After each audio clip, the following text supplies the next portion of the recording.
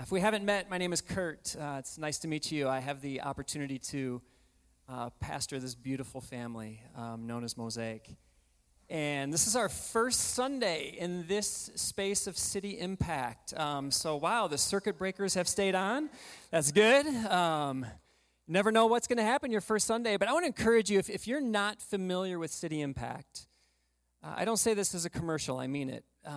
Get to know them, and the best way you can get to know City Impact is you can go to cityimpact.org, and you can schedule what's called an impact tour. They're actually already scheduled. They happen at various times throughout the month. And for 1 hour, you can come and hear stories as they walk you through this facility of what happens in this space all throughout the week. I would encourage you, come and interact with a City Impact tour and just get a feel for what happens here. But we're really glad to be here, so thank you, City Impact, so much for allowing us to worship in this space. A couple of years ago, when I moved my family here from New Jersey, there's certain things that you remember back from your time when you were there. There's certain days that just stand out. You won't forget them. One of those days was January 15th, 2009. At that time, my family and I were living just a few miles from the Hudson River, and U.S. Airways Flight 1549 took off from LaGuardia Airport in New York City, and engine failure soon followed. And at 3:31 in the afternoon, everything's happening around New York City on a weekday at 3:30 in the afternoon. The plane was safely landed in the Hudson River with 155 persons on board. This plane was going to land. It had to land, and it landed in the unlikeliest place in such an unlikely way. And I think you can understand why. It's just that's something that sticks with you. You don't forget that. And perhaps this is, Mosaic, what catches our attention about this familiar Christmas story that we tell each other year after year. Here we are again to sit with the wonder and the awe of this story. God in flesh was going to land. And yet God landed in the unlikeliest of ways in an unlikely place. Anytime we talk about God, Mosaic, we have to talk about love. And so it's by no mistake that we're talking about love, because we're talking about God entering into our world. God is love. Love starts with God, and ultimately love must have an object to land on. And so we sit in the wonder and the awe of this story because his love lands on people and invites them into rest, but also into a beautiful partnership. It's important for us to know that this Christmas story, it can't stand alone, right? Because if this Christmas story just stands alone, kind of separate from the rest of life as we know it, then we gather in a space like this, we sing a few songs, we experience some warm fuzzies, but then we unwrap gifts, have a good time, hold up the eggnog and cheer, but we kind of go on with life and nothing changes. But don't we all get a sense that things so desperately need to change in our world? Things so desperately need to change in our own lives. And we have the opportunity to be something about that. The Christmas story doesn't stand alone. And so God, from the beginning, Mosaic, chose to share his life with us, with humanity, with you, with I. Creation itself is an act of love. God certainly didn't need us, but out of his love, he created us. And we would live in relationship together. But of course, as the story is told, this partnership struggled from the very beginning. But God, in love, as the story continues, he continues to say yes to one man. And this one man would say yes back to God. And this man would give birth to a nation, Israel. And eventually, this nation becomes enslaved, oppressed, and needs a rescue. And God sees their oppression, God hears their cry, and God acts on their behalf. But then God invites them into another unlikeliest of places, into a wilderness. And it's in that place of wilderness where God says, hey, I'm going to provide for you, but will you trust me? Can we be in this partnership together? I'll continue to say yes to you. Will you continue to say yes to me? God invites them to live with him as their king. But these people, they want a king like all the other nations. You see, God knows what it's like to risk love too. So God gives them a king. In fact, God gives them many kings. Some are good, some are awful. And eventually, God's people, they're conquered and living under foreign rule. They're living once again back in oppression, unable to be the people of God as they're feeling called to be the people of God. So this is the story that's unfolding. But God's love and care for his people never stops. And so another king is promised, Mosaic. And ultimately, this king that's promised is a king that embodies God's love and justice. But then there's silence. In fact, hundreds of years of silence. There's waiting. There's lots and lots of waiting. Will God's love ever touch down again? Where? What will it look like? Joseph and Mary, they're saying yes to God. They sense that God is working. God's calling them to things, and they keep saying yes. And so Joseph and Mary live with this sense that God's love is going to touch down. They know it. But Luke's gospel, as it was read for us, Luke's gospel tells us the beginning of this account that then a decree went out from Caesar Augustus that a census should be taken. Now, what Luke, in writing this gospel mosaic, what he wants to tell us is there's tension building here, okay?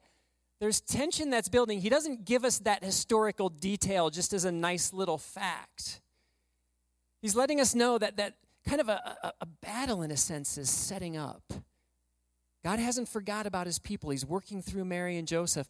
But this decree goes out that a census should be taken. And so this young couple trying to make their way in a hostile world, saying yes to God, now has to put on their walking shoes and travel to the town where they need to go in order to be accounted in the midst of this census. I can only imagine that they would be asking the question, like you and I might ask the question, can we really give our hearts to God? Can we really do this partnership with God thing? Because if this were the case, why would this happen now at this time? But again, God's love is going to land. And so, Mosaic, two things stand out about how God's love arrives. First thing I want us to know is this: Israel's new king, the embodiment of love. And eventually the king of the world isn't born in a palatial setting. He's born among the lowest in a feeding trough. Did you get that? The love of God, God's king, not born in a palatial setting, but among the lowest in a feeding trough. And so we also need to understand the second thing, that weakness and vulnerability is where God's love touches down. Weakness and vulnerability is where God's love touches down, takes root, and moves forward. Bands of cloth lying in a manger will undress all the robes of the oppressor. So, Mosaic, here's a question for us just in the silence of this moment. Where are you experiencing oppression in your life right now? What's causing the ache? What brings about the hurt? What makes things difficult?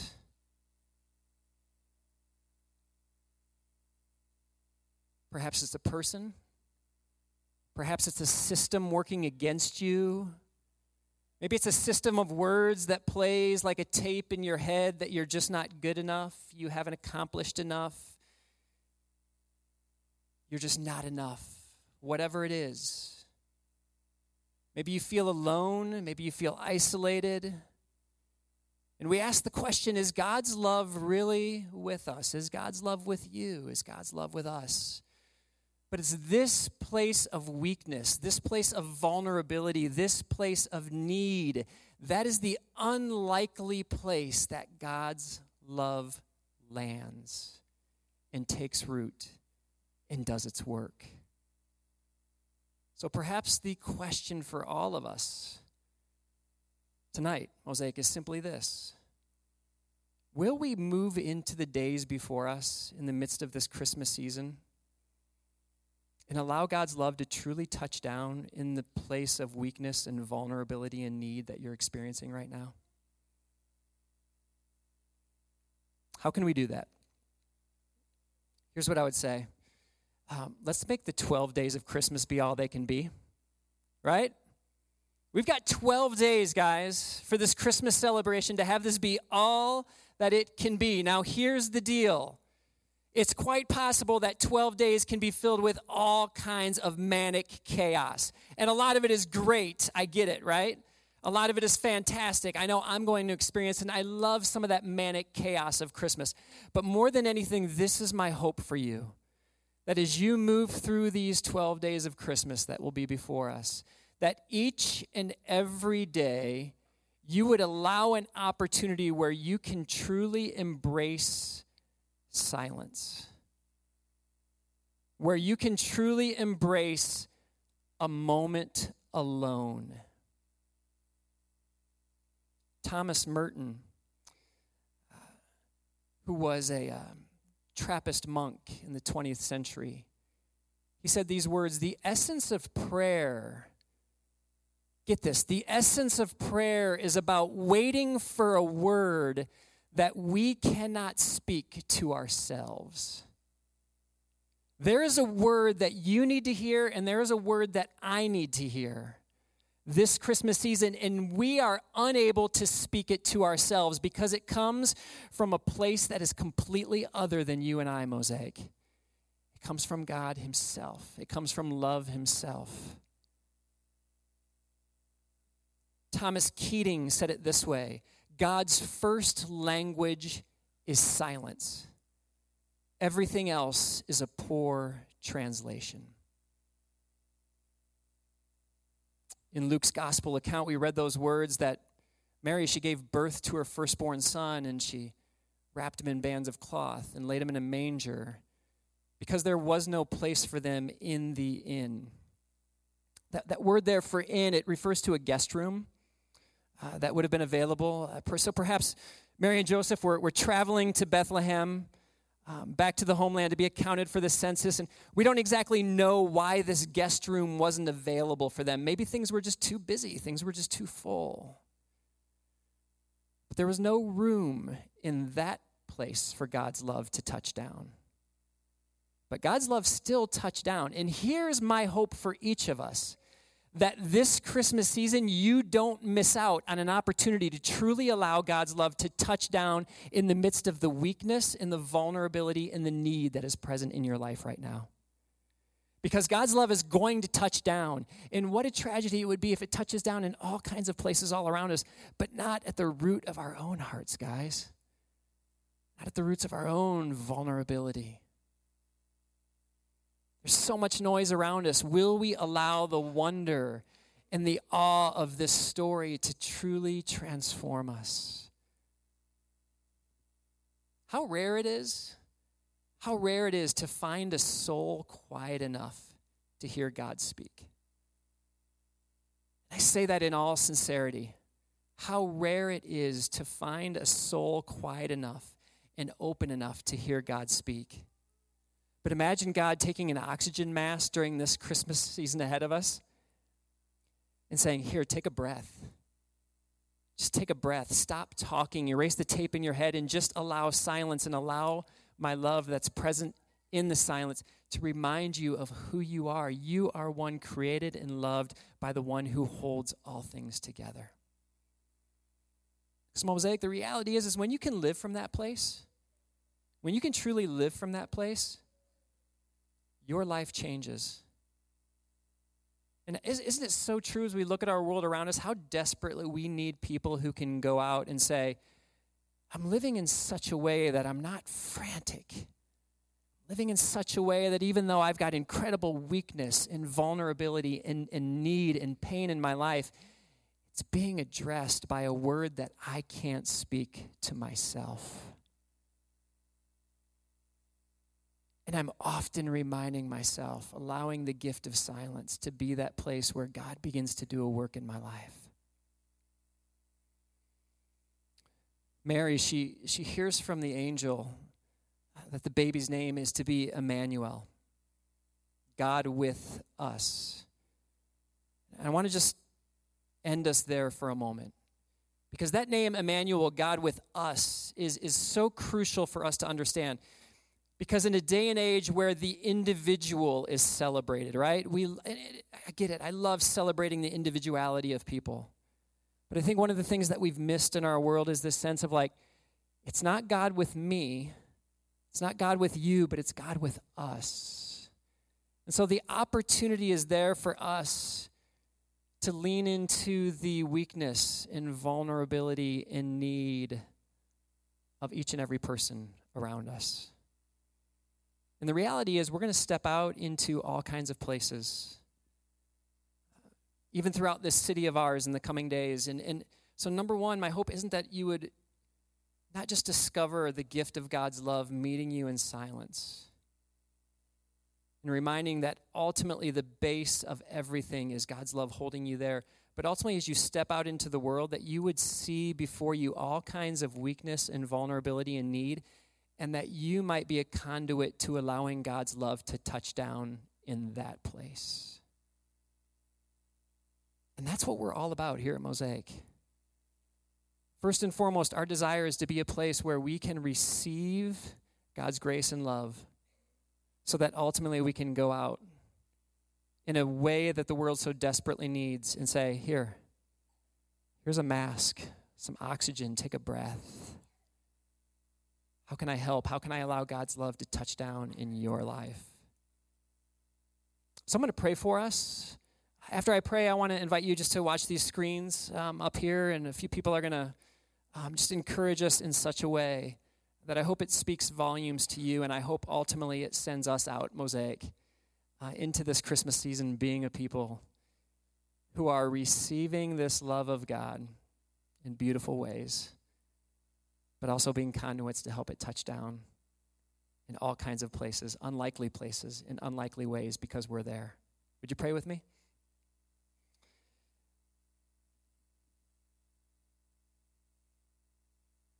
God, how rare it is to find a soul quiet and open enough to hear you speak.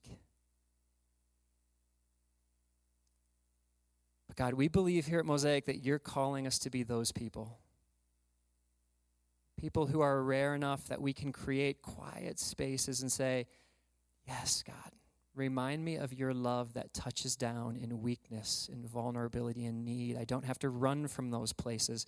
In fact, I can remain in those places knowing that you are present there. That's where the newness of everything you're going to create, it begins there. Remind us of that. And God, we pray that you would truly enable us to be people who leave from here into these coming days and have our eyes wide open in all the spaces that we find ourselves living and moving and having our being, to see places of weakness and vulnerability where we can step in and allow your love to touch down. Thank you for the songs. Thank you for one another. Most of all, thank you that you are with us, that your love sustains us, and your love is moving us forward. Amen.